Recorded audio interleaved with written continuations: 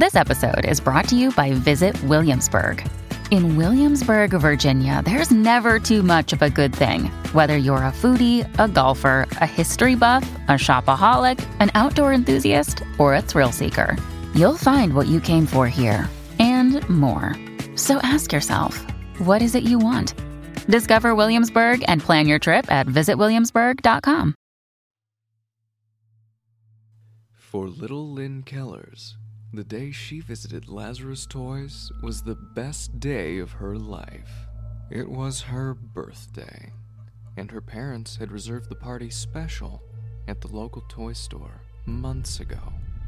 On the appointed day, she and 7 of her best friends were welcomed inside by Mr. Lazarus and shown to a room bedecked with streamers and balloons. They feasted on cake provided from the sweet shop next door and danced their little hearts out. They swam in the ball pit ocean and laughed at the mean old puppet pirate McGurk. They had the world's greatest tea party in the store's enormous doll room. Then, at the end of the party, Lynn turned the crank on the giant Jack-in-the-Box and squealed with delight when the stuffed monkey inside sprang out holding her brand new, one-of-a-kind toy. It was the best birthday, the one that every birthday after would be compared to, the sort of birthday that defines a childhood. It was the happiest that Lynn would ever feel, because after that day, everything seemed to go wrong. First, Mommy left. Daddy said she hadn't, said that she'd be back, but Lynn knew better.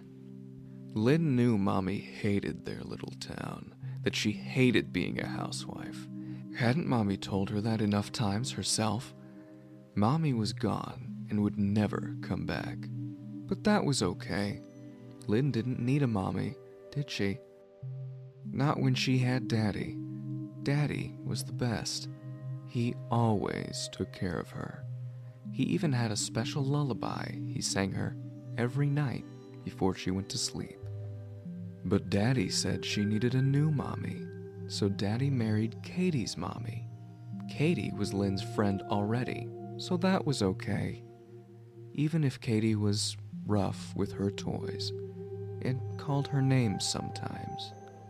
And then Daddy got sick, and he never got better. And now Lynn had to sing the lullaby to herself. Katie's mommy understood. She knew Lynn was hurting, but not Katie. Katie just kept making fun of her. She called her Grim. "Grim Lynn," she would yell out. "stop singing that sad song." And little Lynn was grim. Daddy had been everything to her, and without him, nothing seemed right. And so, always sad, always grim, little Lynn Kellers grew up. Soon, she wasn't so little anymore, but she was still sad. On her 30th birthday, Lynn looked in the mirror at the woman she'd become. She barely recognized her own face. Misery and loneliness were etched on every inch of her skin. She had no one now.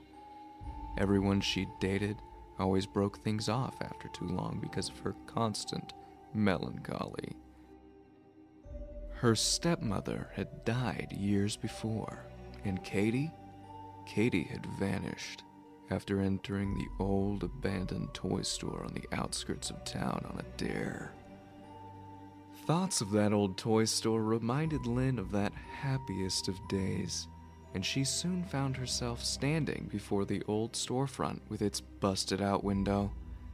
Even just standing outside reminded her of that happiness she seemed to have lost so long ago. What would happen, she wondered, if she just stepped inside? The door closed behind her, and Lynn began to wander the dark and dusty tomb the store had become. She softly sang her father's lullaby as she made her way through the various rooms, even chancing a look in what must have been Mr. Lazarus's old workshop. The deeper she wandered, the stronger her happy memories became. She could smell the cake, hear the laughter of her friends.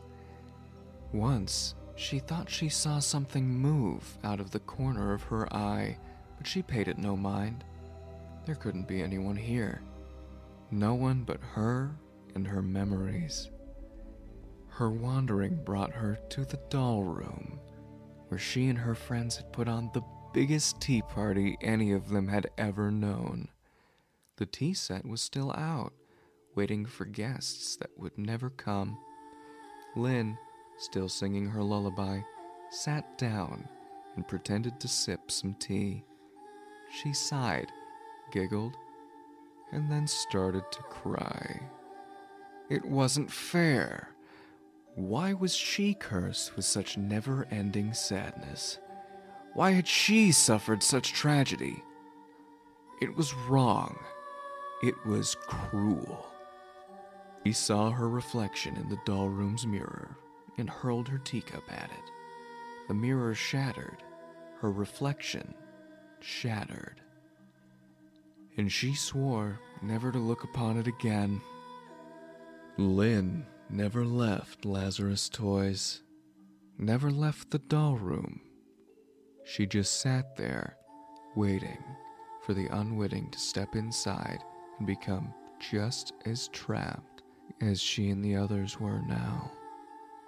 Trapped by curiosity, or cruelty, or circumstance. She sat there, singing her sad song, waiting for them to join her tea party, waiting for the ones who had the right look, the right smile. Sadness had ruined Grim Lynn's face, but that was all right. Someone could always give her theirs.